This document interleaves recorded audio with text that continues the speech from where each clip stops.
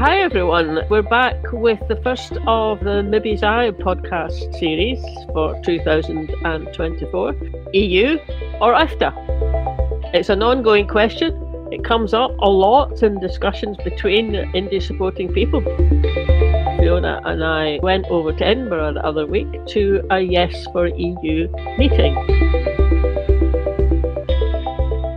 It was a whole afternoon's workshop, actually. Very, very interesting. Great group of people there. It consisted of a lot of inputs, really, of information about things that we don't hear very much about, like the EU association agreement that all candidate countries get. If that was part of the conversation about EU and EFTA, it just brings a whole nother dimension to it.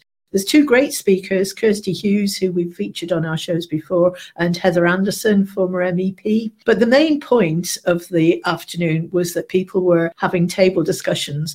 One of the participants said, if only we could put this into an hour's show and then come out to the Yes groups with it. So we thought, well, let's do that. We've put the inputs together. We've given you discussion topics as well. If you want to take part in the discussion, just pause, have your chat and then resume. Yeah. And if you do that, why not send your thoughts into Yes for EU? We'll put their email address in the notes. Yeah, that is actually what we all did on Saturday afternoon there. We had some input, we paused, we had a discussion, but there was a further set of topics that were also discussed, weren't there? Farm payments, EU farm payments, borders with England, currency, what the EU requires and what it doesn't require, and also electricity interconnectors and where the EU is going with its energy policy. So lots in this. Hope you enjoy it. We'll head on to the workshop now, where Yes for EU convener Morag Williamson is about to welcome everybody to the event.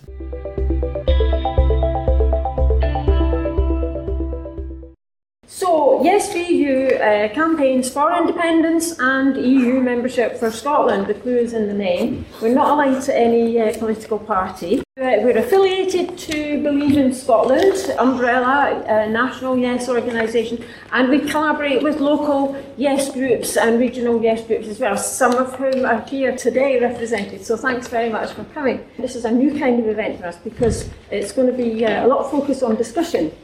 Basically, we know that the majority of Scots do want to be back in the EU, but actually there's not an awful lot of information out there about how Scotland would join the EU once we are independent, and a load of myths flying around that we hear regularly when we're out campaigning.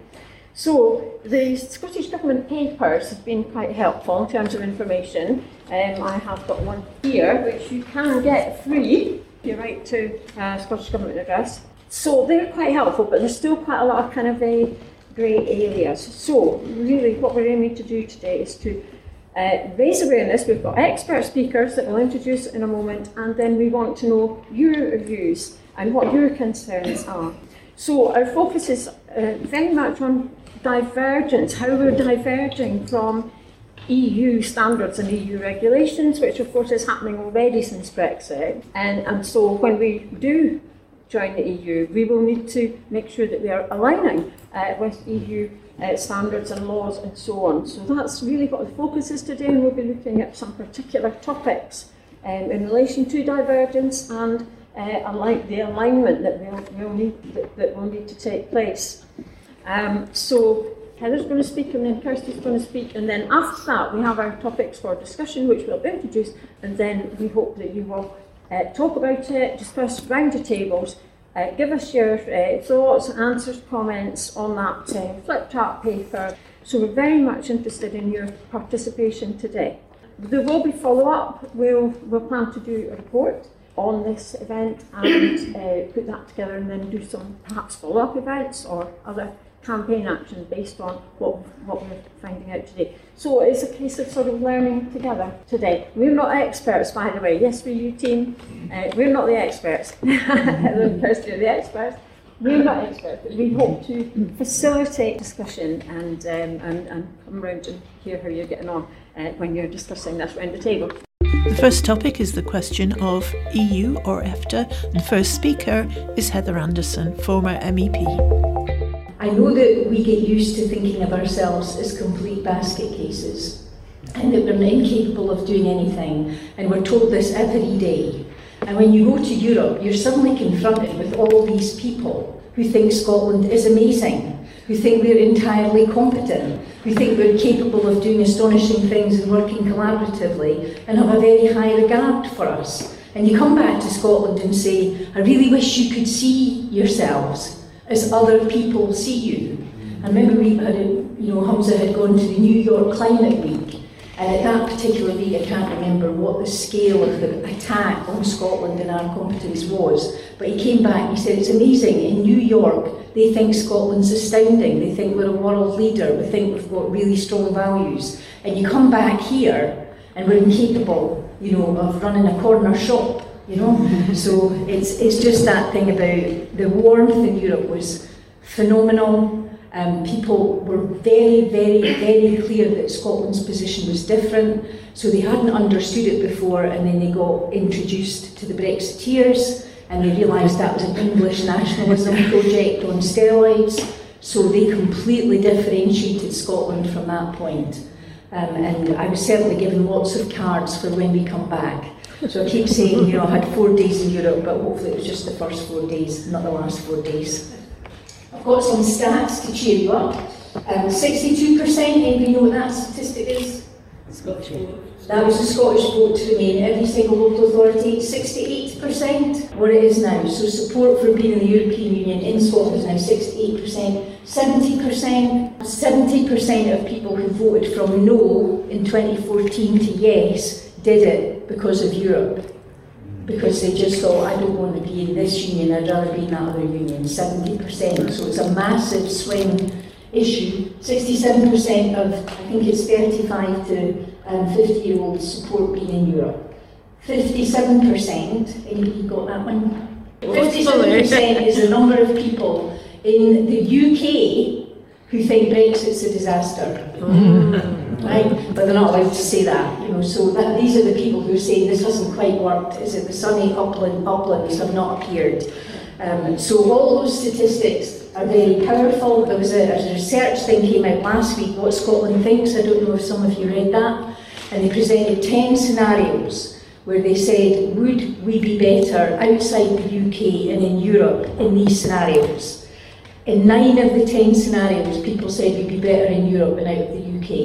And it wasn't by small margins, so between 15 and 22% more people thought Scotland would receive more funding and higher levels of subsidy and support. They thought Scotland would have a stronger voice in world affairs, Scotland would have better environmental policies, Scotland would have higher wages, Scotland would have a lower cost of living, and Scotland would have a stronger economy if we were in the EU and not in the UK. And even, there was 27% said on the next 3 that it wouldn't make any difference, but even then more people thought our NHS would be better, our public would be less polarised, and we'd have more control over our internal affairs. So what's staggering about these statistics is that creaking, that sort of calving of the glacial edge of the broad shoulders of the UK government and how we have to be there because they will look after us. And people are now saying, no, actually, we think we could do a better job. And I don't know if some of you have read Leslie Rarick's wonderful last book, that thing about it's confidence. Yeah. It's confidence, it's not about technical arguments, it's about having a belief that we can make the best decisions, and even when we get it wrong, we'll then correct it. It's belief that we can do it that we're missing. The 10th scenario was immigration. 40% of people who were questioned thought we'd have more immigration in Scotland, but they thought that would be a good thing. So it wasn't presented as a UK thing, as a disaster. We have to, send people to Rwanda, and all that thing about we know we need people to come here. So out there, people are shifting their views. They've got nowhere to go politically in England with any of these views, and we've got a democratic deficit. And I was recently at the IFA, and IFA was the group in Europe that we were members of, and they were having their annual summit where they drafted their manifesto. And in their manifesto is a commitment to Scotland having the right to choose its own future in a referendum. So they are arguing in the European Union that countries like Scotland should have the right to a democratic route. And they were saying, how are you feeling in Scotland? And it's that thing where you say it's quite difficult, because if you're a Democrat and you believe in things like the rule of law, democracy, transparency, and you win democratic elections 8 times, and you get a mandate to have a referendum, and you have a very clear view on something, it is pretty demoralising to have that constantly ignored. And people keep saying, well, why haven't you fixed it? And we're still dealing with the reality that we're in a non-democratic country, that we're not in a voluntary union, we're in an involuntary union, and whatever we say doesn't matter. And I don't know if some of you saw that the Labour Party manifesto didn't mention Scotland, so we're all hoping for the best. Anyway, that's some of the things that I wanted to say at the beginning. Thank God you keep meeting, thank God we keep pushing, we will get there. I had to say something about EFTA in the EU, and I really tried. Okay, so the key thing about EFTA is it was formed back in 1960. It's got Iceland, Liechtenstein, Norway and Switzerland in it, and when it was formed in 1960 it was formed as a trade bloc, and 5 of the other partners who were formed with it have left and joined the EU. So 5 of the founding members, Denmark, Portugal, Austria, Finland and the UK, left EFTA because it was better being in the EU. So that's your starting point, that the people who were in EFTA, apart from Iceland and Norway, you could see it around fishing, that they might want to be out of there. Switzerland won't even join the EEA, so it's in a case of its own. The key thing about EFTA is in 1994 they formed the European Economic Area to broaden the single market so that the EFTA could be in there. And as far as I can see, you pay a lot of money to access Erasmus and Horizon in the single market. You absorb the regulations, you comply with, you put into your own legislation, European legislation, you agree with the 4 freedoms, you obey the rules, and you don't have a vote. And I think Scotland's kind of been there and done that, So we didn't have a seat at the table. We paid the money, we agreed with everything, it affected our legislation, but we couldn't have any influence or control. So been there, done that, got the T-shirt, can we just go for the real deal and get back into the European Union and be a member state, a sovereign member state? We've just got to do that wee thing about getting independence first, because we can't join until we're a real state, but you all know that. So thanks for all the work you do. The next speaker is Dr. Kirsty Hughes, interviewed by Yes for EU's Sam Page. I'm delighted to introduce Dr. Kirsty Hughes, who is an expert on EU relations with Scotland. I'm going to ask some questions relating to an association agreement. So obviously my first question is, what is an association agreement? Okay, thank you. It's lovely to be able to do this video, and I'm sorry not to be with you in person. An association agreement, you can sort of think of it as a trade agreement plus, because it's like a deep trade agreement, you could say. Ukraine has one, and it's called a deep and comprehensive free trade area. And then the Western Balkans, for instance, have each country of the candidates there have stabilisation and association agreements. But also countries who aren't candidates to join the EU can have those agreements with Brussels, because it creates a stronger framework, not only for trade, but also for social, cultural and political issues. From the EU's point of view, if you are a candidate country, and so you're embarking on or in the middle of the accession process, it's a place where the steps in the accession process can feed into relations between the two, the EU and the candidate country. Are they all the same? Obviously, there are different countries. Do they cover the same topics in each one, the same issues? They're very similar, but they're not identical. So certainly it depends, as I said, on whether a country is a candidate country or not. It also depends on particular issues around the individual country. It might be something as simple as, does the country have a coast? Does it have a fishing industry or not? Or it might be other more tricky technical issues about particular sectors of the economy. So on the one hand, the EU is very used to negotiating these deals. There is, to some extent, there's a if it's not a template, it's kind of like an outline template. But equally, just as you wouldn't impose identical trade agreements on any straightforward free trade agreement with another country, nor would you do so with an association agreement. So they do have to be negotiated. And I guess one question for an independent Scotland doing that is how long it would take.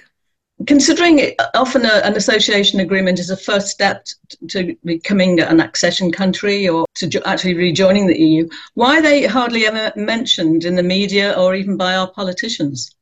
I think it's quite curious in the Scottish case, given that the aim of the SNP and the aim of the Scottish government is independence in the EU, that they don't talk about association agreements more. I think it's maybe part of a bigger issue around the way independence is argued for, where people like to talk about the final state, you know, when we're independent and when we're doing as well as Denmark or when we're in the EU.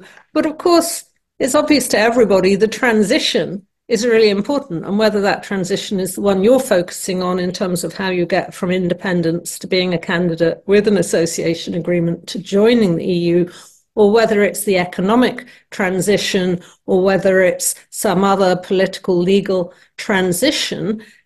Transition, in a sense, is at the heart of the independence debate, because it's fine to say we'll be this sort of independent country 10 or 20 years hence, but people want to know about their immediate future. So do all countries that are currently involved in the enlargement process have an association agreement? Yes, they all do. And actually, to be honest, I didn't know this, but I was Googling around this, knowing I was talking to you, and I knew that in the 1990s, all the Central and East European candidates after the Berlin Wall came down, they all had an association. Okay. But Greece, that I did know, but Greece apparently had one of the earliest back in something like 1961, long before it became a candidate to join, and it didn't join for another 25 years. So does it have to be in place before Scotland, if it was independent, became a candidate country? No, I don't think it has to be in place before that, but I think it can be in place before that. And I think if you look at the likely timings, so there's maybe other aspects to this that would be good to touch on. If on day one the Scottish government has decided, day one of independence, to put its application in on day one, that it's got that ready during the separation talks with the rest of the UK. In my analysis, that could take up to a year, because first of all, the Commission will prepare an opinion on Scotland's readiness to be a candidate country. Then it will put a proposal forward to the European Council, which is, as you know, the EU's leaders. And then you have to see if the EU leaders agree, which I think they would do. If we're thinking some point in the next 10 years, obviously it's not going to be that long since we left the European Union. And then eventually Scotland is recognised as a candidate. There are then discussions. Then you have to get one step beyond that to agree to open accession negotiations. You get a negotiating framework. You start talking about some of the pre-accession funding that may be available, as well as all the sort of harder work on making sure you've got all the laws and all the institutions you need. You know, it's a very hard work process, the negotiation. It's not in many ways a negotiation. It's more like an ongoing test. You know, have you done this? Are you ready for this? Are you good enough on that? So it's not great fun at one level, except you know what you're doing. So in parallel to that, basically, there will be discussions on an association agreement. And I think there's a very open question for me as to how long that might take to negotiate, even though, as I say, there are sort of outline templates in the fact that there are others existing for all the current candidates. Scotland would still need its own. So maybe it could be done in 3 or 6 months, or maybe it would take 12 months. So then there's potentially a gap. And there's a pre-association agreement question about what you do in that gap when you've left the UK, but you don't yet have your association agreement. Normally, and we saw this, if you remember, with Brexit, the EU agreed a withdrawal agreement from the EU with the UK government, but before it left the EU, but it wouldn't agree the trade and cooperation agreement we now have until it became a third country.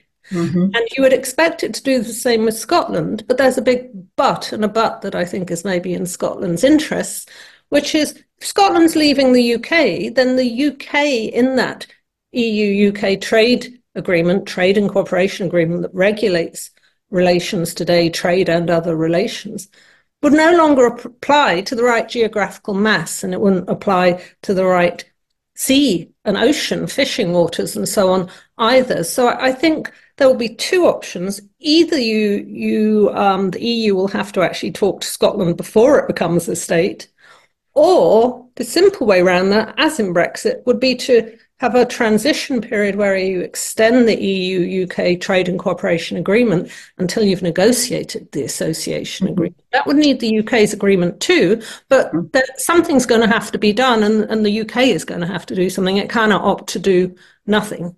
If Scotland's not independent by the mid-2030s, do we risk being left behind? I think it's an interesting question, because what we're seeing at the moment in the EU, and it's very encouraging, and there's so many difficult challenges out there, it's a good thing to see. We're seeing much more renewed enlargement momentum. This is very much driven by Russia's war on Ukraine, and it's really pushed the EU to recognise its core values, that it was established out of the Second World War. It was established as a peace project. And so at the December summit, the EU leaders agreed to open talks probably in March with Ukraine and Moldova. They made Georgia a candidate country. The Western Balkan countries who've been candidates for a long, long time and not getting anywhere for a whole mixture of reasons. They're trying to speed that process up. And you can see it taking off in some of the discussions across the EU in think tanks, in media, where people are saying, well, how much does the EU have to change to be able to cope with up to 9 new members? Do we have to have majority voting on foreign policy or on budget issues? How can we make sure, as we see with Hungary being difficult at the moment, that no one country just vetoes everything? So I don't think Scotland exactly risks being left behind, but it's, if the EU was to manage to maintain that political energy, if there isn't a too terrible outcome of the war in Ukraine, if there's this big bang enlargement by 2035 and Scotland's not there, it's going to feel perhaps even more on the margins. I did see somebody on X, we're now meant to call it, a few weeks ago, I think an academic, and I think it was he was saying, this is going to be the EU's last enlargement. And I replied and said, but what if an independent Scotland wants to join, or Norway wants to join and not be in the European Economic Area anymore? And they replied and they said, oh, yes, well, that would just be an extra bit of sweeping up almost. So, there's not going to not be any more enlargement, but it's a very dynamic moment. And it would be great to see Scotland part of that.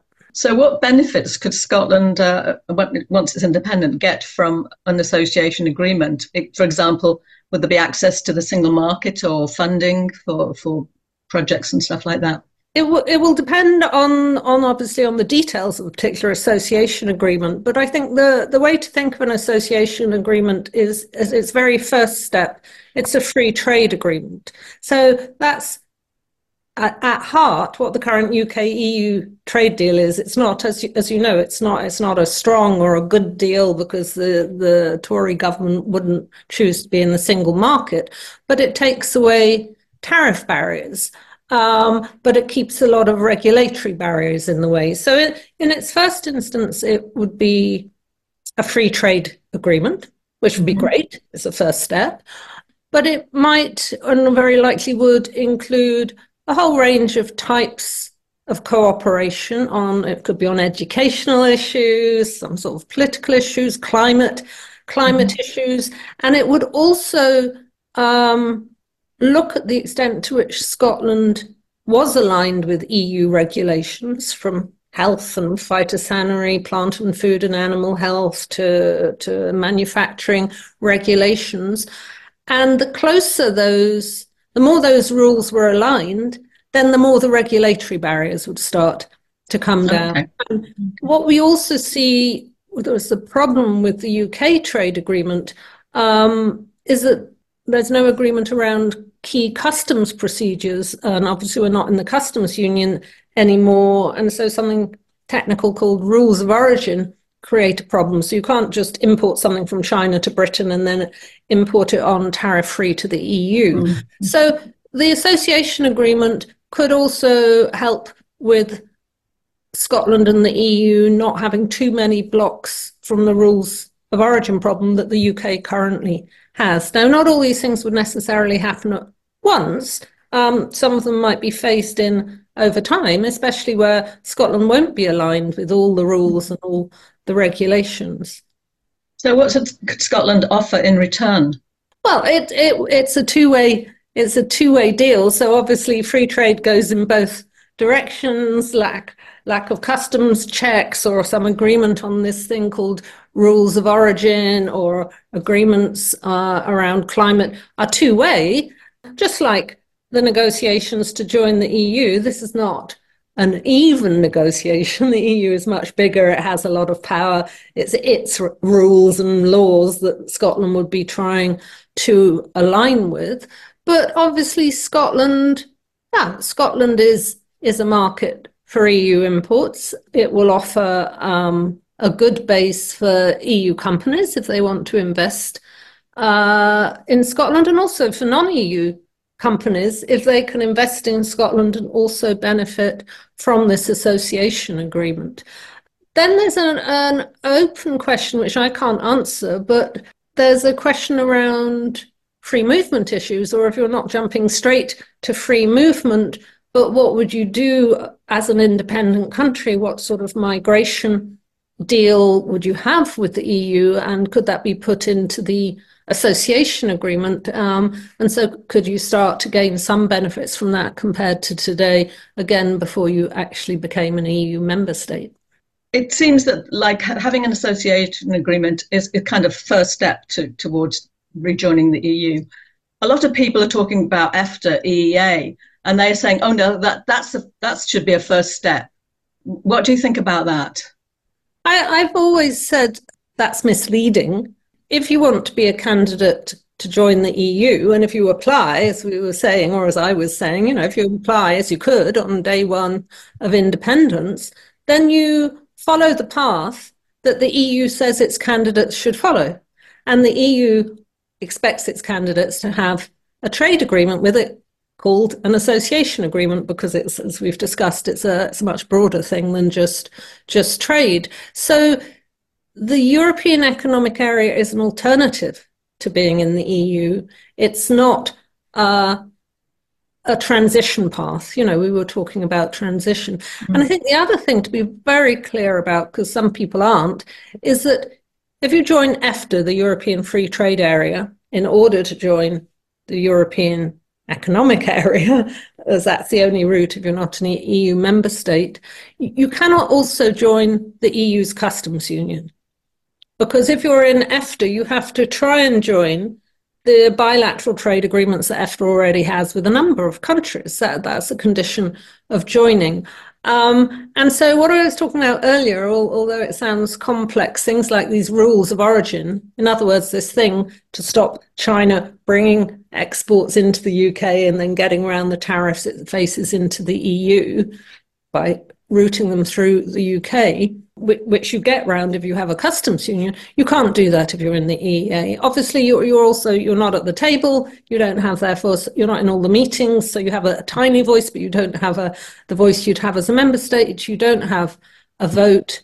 And what we see since the EEA was founded in 1995, apart from the 4 founding members then, no other state has tried to join it. They've all wanted, despite the barriers, to join the EU. So if you look at the Western Balkans, these are countries that obviously were mired in war and conflict in the 1990s and have faced a lot of economic and political problems all the way through to today, but not one of them has said, we're going to go and join Norway in the EEA. So, you really have to ask, why not?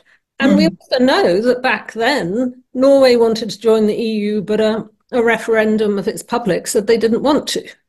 So if a majority of the Scottish wanted to join the EEA and didn't want to join the EU, that would be obviously a completely different political and democratic situation. But today it's clear we have quite a big majority in Scotland for joining the EU. And so it doesn't figure politically for the moment, and it's not a transition route to the EU. Okay, that's very interesting. Thank you very much, Kirsty. That's brilliant. Now we're going to have the first of our discussion topics here. So if you'd like to take part, just pause the podcast and consider this question. Having heard from Heather Anderson and Kirsty Hughes, do you think we should be looking at joining EFTA or the EU? And when you're ready to rejoin the podcast, just press play. The next theme the workshop looked at was the question of borders. Once we're independent and joining the EU and that process, we'll have to look at the border between Scotland and the EU. And there'll be no checks on goods either way in that situation. The border between Scotland and England, as far as trading goods is concerned, there are two main crossing points for HGVs, for trucks. So that's the A74 M6 and the A1 to the east. And there will have to be checks, but we're going to look at how that can be dealt with. Between Scotland and Northern Ireland, well, assuming that the Northern Ireland Protocol is still in place, then we don't have to worry about because it will be similar to the border between Scotland and the EU. So I need to tell you a wee bit about Scottish Government policy. This is from the Scottish Government paper. So according to that paper, the Scottish Government would expect to use a single trade window, in other words a one-stop shop online platform where traders submit their documents in advance, and that means fewer and faster checks at the actual border. Okay, so reducing the need for massive infrastructure. Many enforcement measures will take place not at the border itself, but at other places, maybe within the border or just the other side, at shops or other situations. So there would be food sampling, there would be checks on alcohol, all that sort of thing. And then there would be spot checks as well, so that would ensure the integrity of the European single market. And protect consumers, protect animal health, ensure that animal health is okay and in line with EU standards and so on, and food safety, and also fair taxation in relation to alcohol in particular. There could also be a UK-EU veterinary agreement, and that would help as well, so there are moves in that direction, favoured by Labour. So, and where you've got minor routes, okay, there's a lot of minor roads between Scotland and England. I think somebody here counted them at one point. There were almost exactly half the number between Northern Ireland and the Republic of Ireland. Oh, right, okay. Right, thank you for that. Too many, yeah. It's still a lot, but you can have, the Scottish Government plan is that there would be, like number plate recognition, that kind of solution for the minor roads. So that, a lot of planning is going into it, and we can discuss that in a moment. Next, the workshop were shown a film about the Common Travel Area. Now, I can't show you the film on an audio podcast, obviously, and there was no audio to it. It was just visual. But what it actually said was, the Common Travel Area allows Irish and British citizens to live, work and study in each other's countries. The Common Travel Area predates our EU membership. After Brexit, Ireland, the UK and the EU all agree that the Common Travel Area will continue. Under the Common Travel Area, Irish and British citizens can move freely, live and enjoy the right to work in either country. Citizens can also access all levels of education, publicly funded health services, social security rights, social housing, and vote in local and national parliamentary elections. Ireland and the UK will continue to work together on the Common Travel Area into the future. And that was a film from the Irish government preparing for Brexit. And the implication, obviously, is Scotland is also part of the Common Travel Area and would be after independence as well. And this is just a taster of one of the table discussions. It's just a couple of minutes.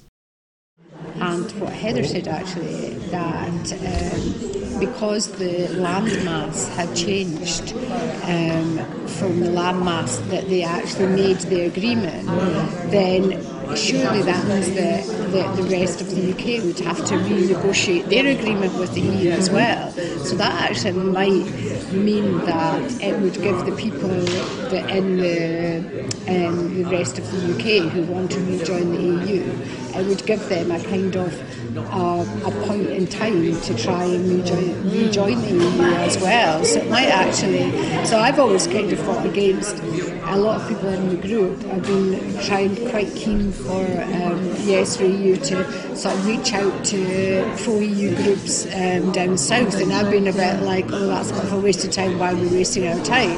But actually, if we could put it to them that if Scotland did join, then that actually would mean that the rest of the UK would have. I've had Christy in a different situation say that she could envisage that would be a three-way negotiation.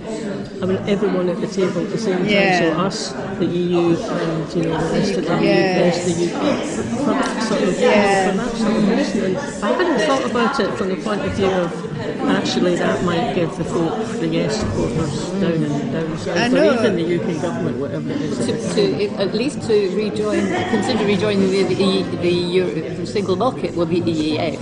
Or the customs union. The customs union would be more important. It potentially would give them that a sort of opportunity to get their voice heard. Now, if you want to pause the podcast and have some discussion, question 2 is, how do we make the land border with England as frictionless as possible? And when you're ready, rejoin the podcast. With the next theme is currency.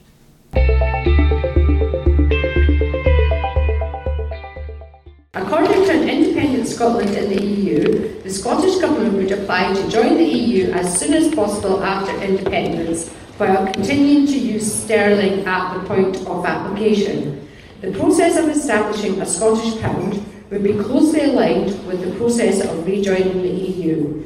In relation to the EU, as the European Commission has made clear, no timetable for member states joining the Eurozone is prescribed, and as for other new EU member states, joining the Euro would happen only if both the conditions for doing so, known as the convergence criteria, were met, and the Parliament of an independent Scotland decided that this was the right course of action to take. So that's the first myth. We don't need to join the Euro. The architecture of the Economic and Monetary Union, the EMU, explicitly stipulates that a country will only join the Euro when it is ready, and the convergence criteria are there to ensure that in introducing the single currency would be desirable to both the member state and the Eurozone as a whole. According to A Stronger Economy with Independence, among successful independent countries there is no single approach to the currency regime. The choice of currency is a product of economic and financial history and a political decision-making. For example, Austria, Belgium, Ireland, Finland and the Netherlands share a currency, the euro, while Denmark, Iceland, Norway, Sweden and Switzerland have their own currencies. However, Denmark pegs its currency to the euro, meaning that it is shares a fixed exchange rate with the euro, and shares it with Greenland and the Faroe Islands. The decision to peg the euro is a policy choice. Denmark's main trading market is the European Union, so pegging provides price stability for trade with the 18 euro economies. We propose 2 phases for currency policy after independence. In phase 1, from Independence Day, Scotland would continue to use the pound sterling. This does not require any formal agreement with the Westminster Government. Sterling has been the legal currency in Scotland for centuries and is internationally traded. The continued use of sterling would allow time for new institutions, including an independent Scottish central bank, to be established during transition and to build credibility, ensuring continuity for citizens and businesses during the phase immediately after independence. In phase 2, a new independent Scottish pound would be established. This would take place as soon as practical through a careful and managed transition. The decision about when the economic conditions are right would ultimately be for the Scottish Parliament. Part of the remit of the post-independent Scottish Central Bank would include advising on these economic conditions. Next, we had a video from Scotonomics. It's an interview with Marla Dukaran, who is an economist from the Caribbean. And she was asked whether currency unions work. In this life, everything is a trade-off, right?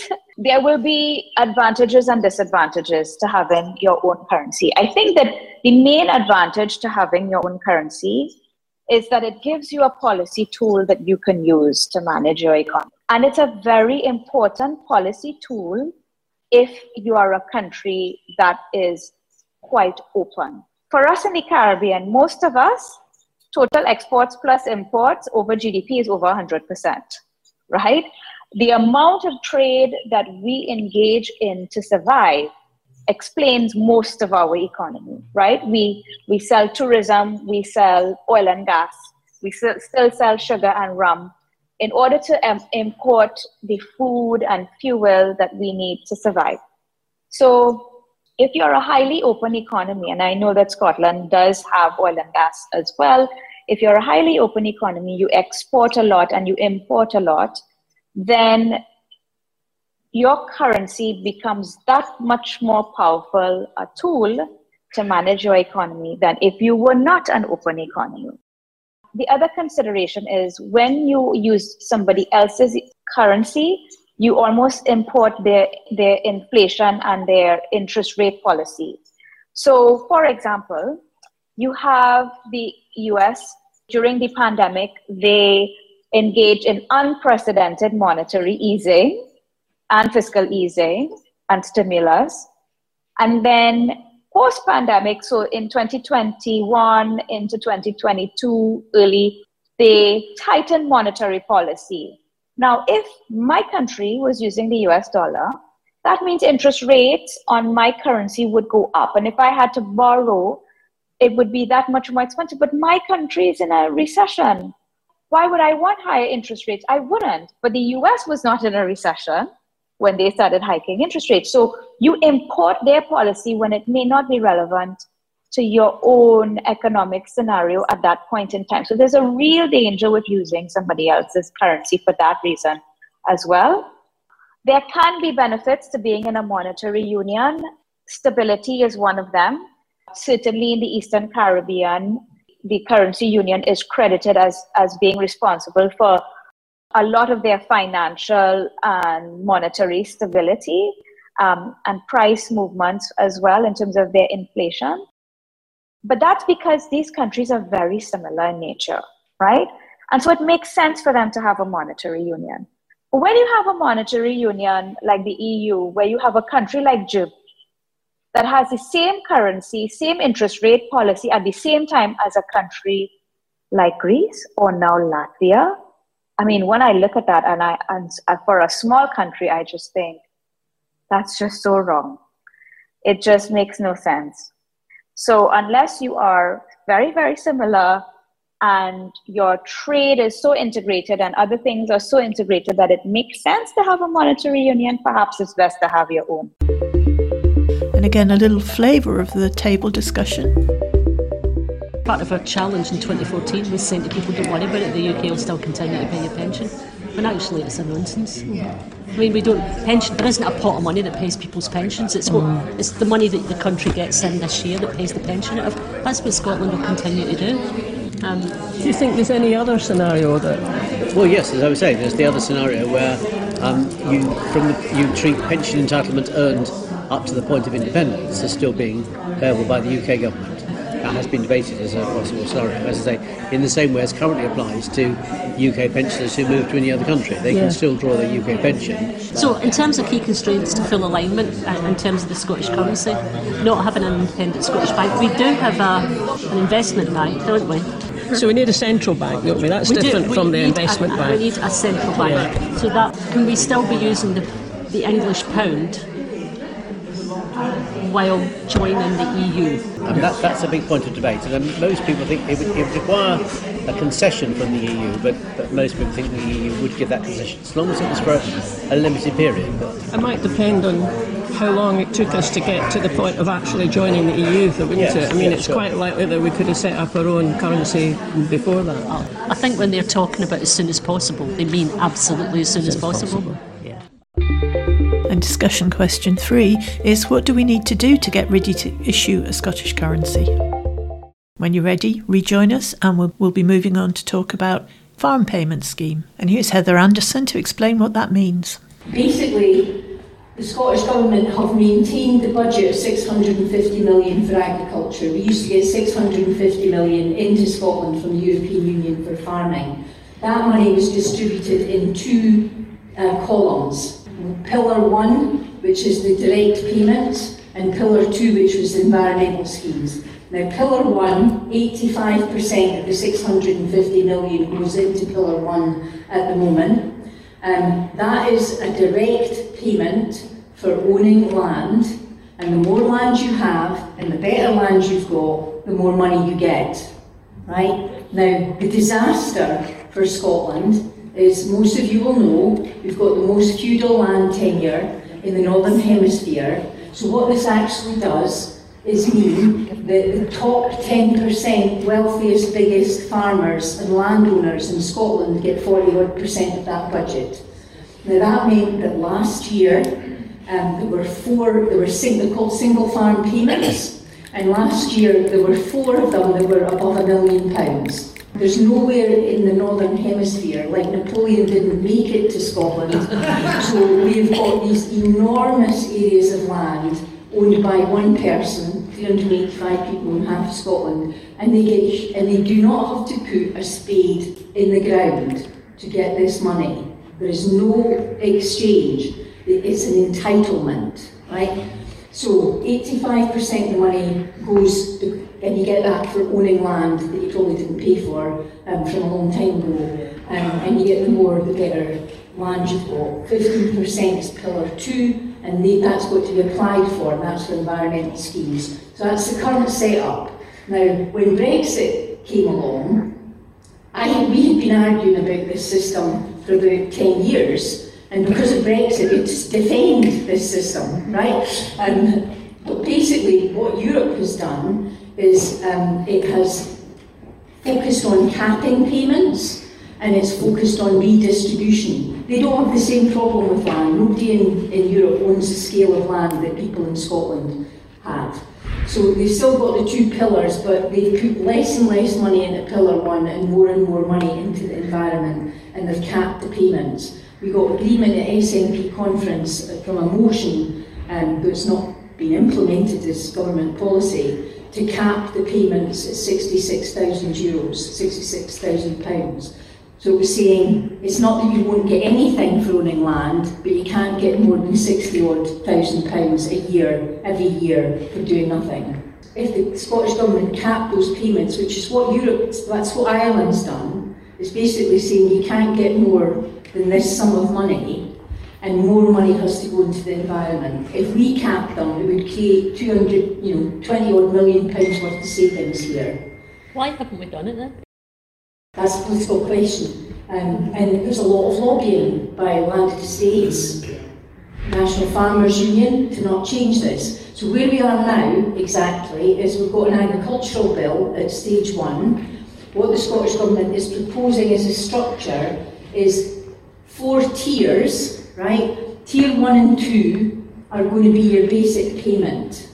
And the Scottish Government have committed to the fact that 50% of your basic payment must be conditional on you doing something, right? Which is progress, right? And so tier 1 is about owning land, but they've put in some conditions about saying if you're going to get this money, you have to have a whole farm payment, and the farmers are going, that's absolutely shocking and abysmal. Having a plan for your farm isn't that unreasonable. And then there's other conditions about not degrading peatland and all this kind of stuff. So there's the big fight at the moment is how many conditions are there going to be on you getting the payment in the first place, and what is the distribution, right? So the Scottish Government said they wanted it to be 50-50, the farming organisations want it to be 85-25, and the environmental organisations want it to be 2075, they want the money to go. So that's what the fights are about at the moment, okay? Tier 2 is about environmental improvement. So it's basically saying you'll get something as a direct payment and then you can apply to get an extra bit, but you have to be doing something for the environment. So believe it or not, that's progress.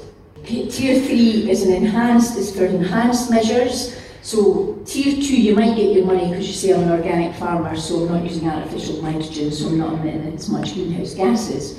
But Tier 3 would be where you go to get the money to convert to organic farming, not just B1. Or it might be that you say, right, I'm doing a lot of agroecology, I'm planting trees, putting in woodland, and Tier 3 would be where you would go to plant the trees, right? So does that make sense? So this is enhanced things to help you make the transition, the just transition, to do the environmental bit. And Tier 4 is cross-sector support around innovation and advice. So this is a structure that is being proposed. This has been out for consultation, and in the next month or so, the Scottish Government will announce what the numbers are here, whether it's 50-50, what the conditions are. The worry is Mary Bouchon is going to announce it at the National Farmers Union of Scotland conference, so that would suggest that we've done a lot of lobbying. So anyhow, that's where we are. Where Europe has gone is it's had a farm to fork policy. So for the last sort of 10 years, it's been very much saying we want to support small farms, family farms, local food production. We don't want big agri-businesses. We're going to put our subsidy into smaller farming. We're going to shorten the food supply chain. We're going to increase the environmental standards. The things that are staggering, and you need to know this, is back in 2002, 8% of Scotland was organic. It's now under 2%. Right? In Europe, the target is that 25% of farming land in Europe is organic by 2030, sorry. And Germany's brought out a plan to say 30% of farming in Germany will be organic by 2030. Now, what you will have probably heard is there's tractors lining up in France and big demonstrations. So what has happened, there was the farm to fork policy, and there was a sustainable agricultural law that was being proposed, and the Commission have had to roll back on it because there's huge imports of grain from Ukraine coming into the European Union, and the farmers are saying, well, we're not going to be environmental if you're going to import all this stuff. So it's a very live political situation. The direction in Europe is very much towards you've got to use the land to challenge climate change and be sustainable, and we need to have more shorter supply chains. So that is what we would be having to do to align with that. And that's what Scottish Government policy says. It's just not necessarily where we might end up unless we're bold here. We'll still support farming, but there have to be some conditions, and the conditions have to tie up with climate change, biodiversity, environmental standards. We can't just keep farming the way we are and not link these two agendas. So discussion question 4 is, what would you like to see included in the Agriculture Bill? Then the next topic is interconnectors. So I just want to introduce the topic of Scottish renewable energy not being integrated into the EU-wide grid. All EU member states are committed to turning the EU into the first climate-neutral continent by 2050. To get there, they pledged to reduce emissions by at least 55% by 2030, compared with 1990 levels. This means increasing access to electricity from renewable sources across Europe, by increasing the number of interconnectors between countries on land and under the sea. And you can see there where they all go, all down to England at the moment. The onshore transmission network in Scotland is privately owned. Scotland's surplus energy is sent to England via the privatised national grid. 2 new electricity superhighways are being built by the national grid, East Lothian to Durham, Peterhead to Drax in North Yorkshire. It's going straight down to England, and then anything that's surplus is then sent to France, Belgium, Netherlands and Denmark via England's undersea cables and interconnectors. The total amount of energy exported from Scotland in 2022 was worth £4 billion. England currently has 8 undersea interconnectors with neighbouring EU countries, including the latest Viking Link, which stretches 475 miles from Lincolnshire to southern Jutland in Denmark and took 5 years to construct. Scotland has only one short interconnector, which links Western Scotland with Northern Ireland. 10 EU countries are planning to build an offshore grid in the North Sea. People are thinking about energy more than ever. The rise in energy prices has really focused minds, in governments and on the streets. Everyone is clear. High gas prices are the problem. That's what's pushed up electricity prices. Europe is consuming and importing too many fossil fuels. We need more renewables, and we need them quickly. The climate crisis only reinforces this urgency. Renewables are now around 40% of the electricity we consume in Europe. That's not bad, but electricity is still only 1/4 of all the energy we consume.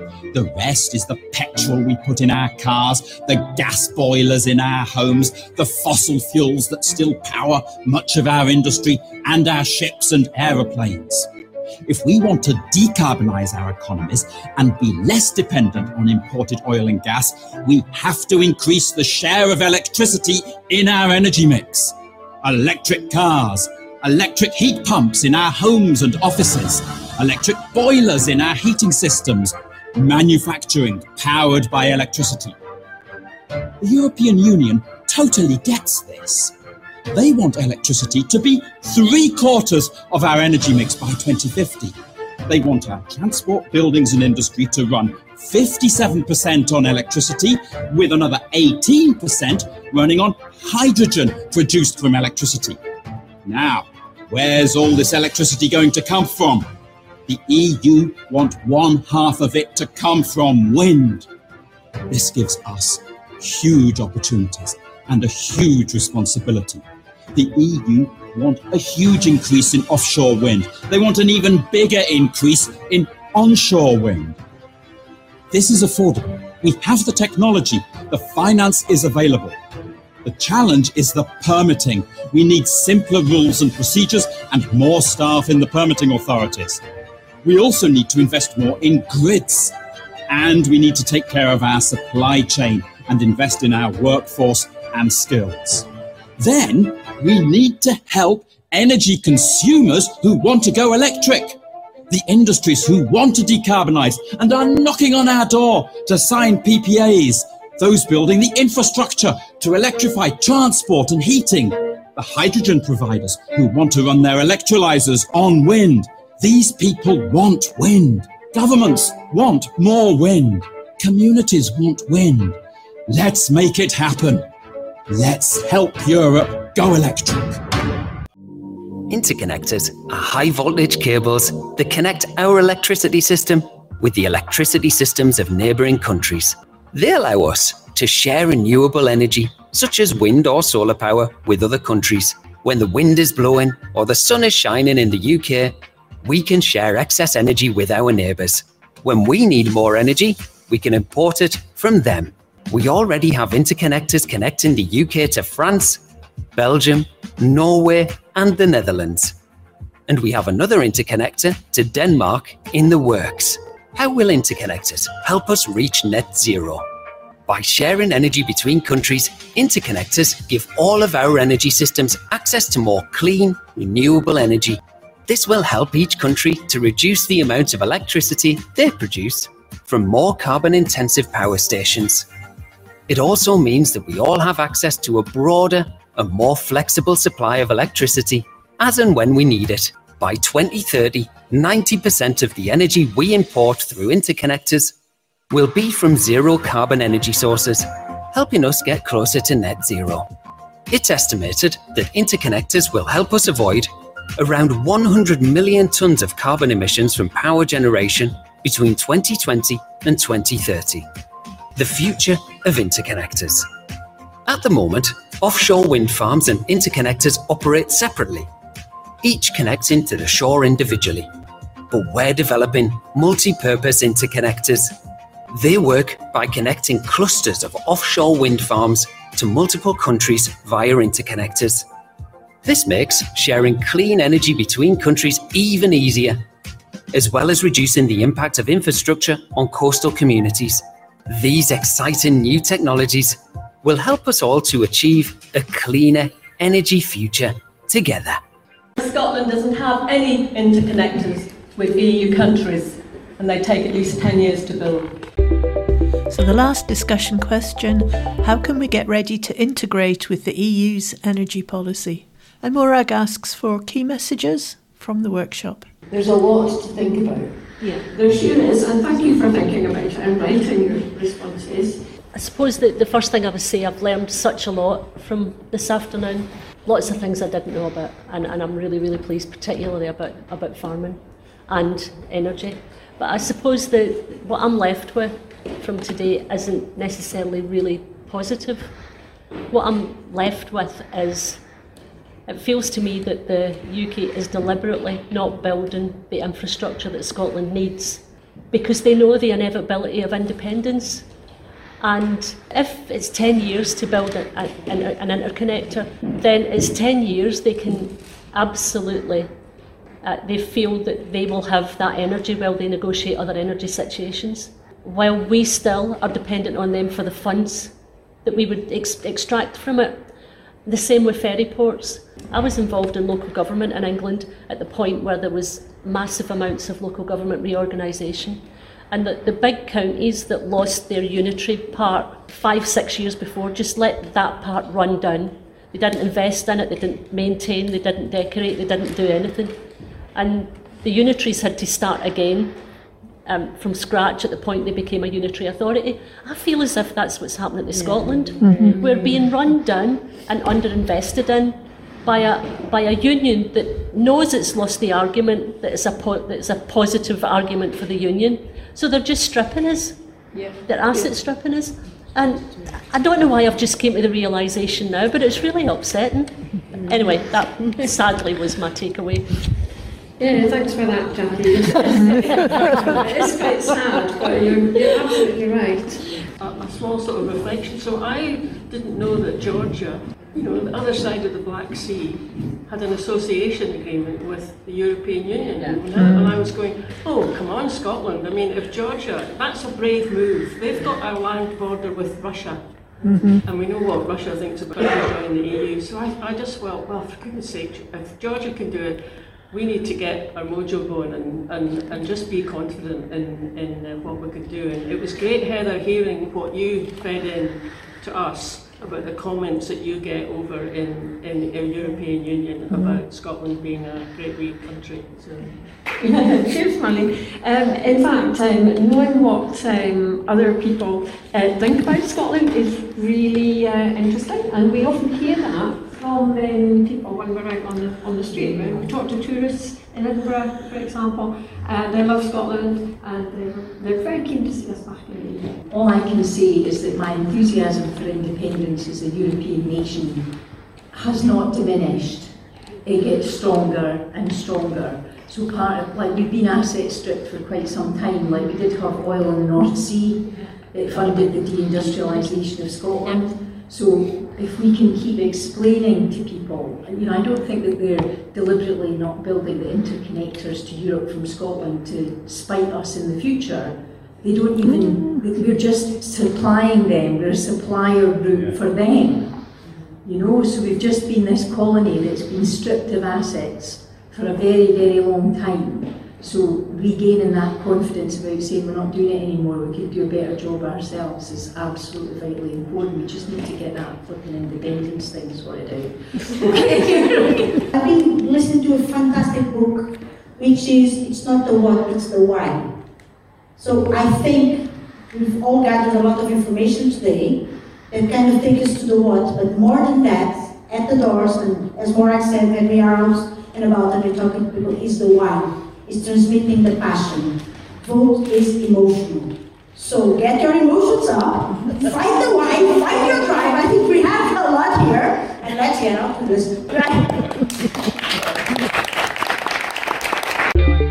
So thanks for listening, everybody. Thanks to Yes for EU for having us along to your event, and we'll catch you all next week.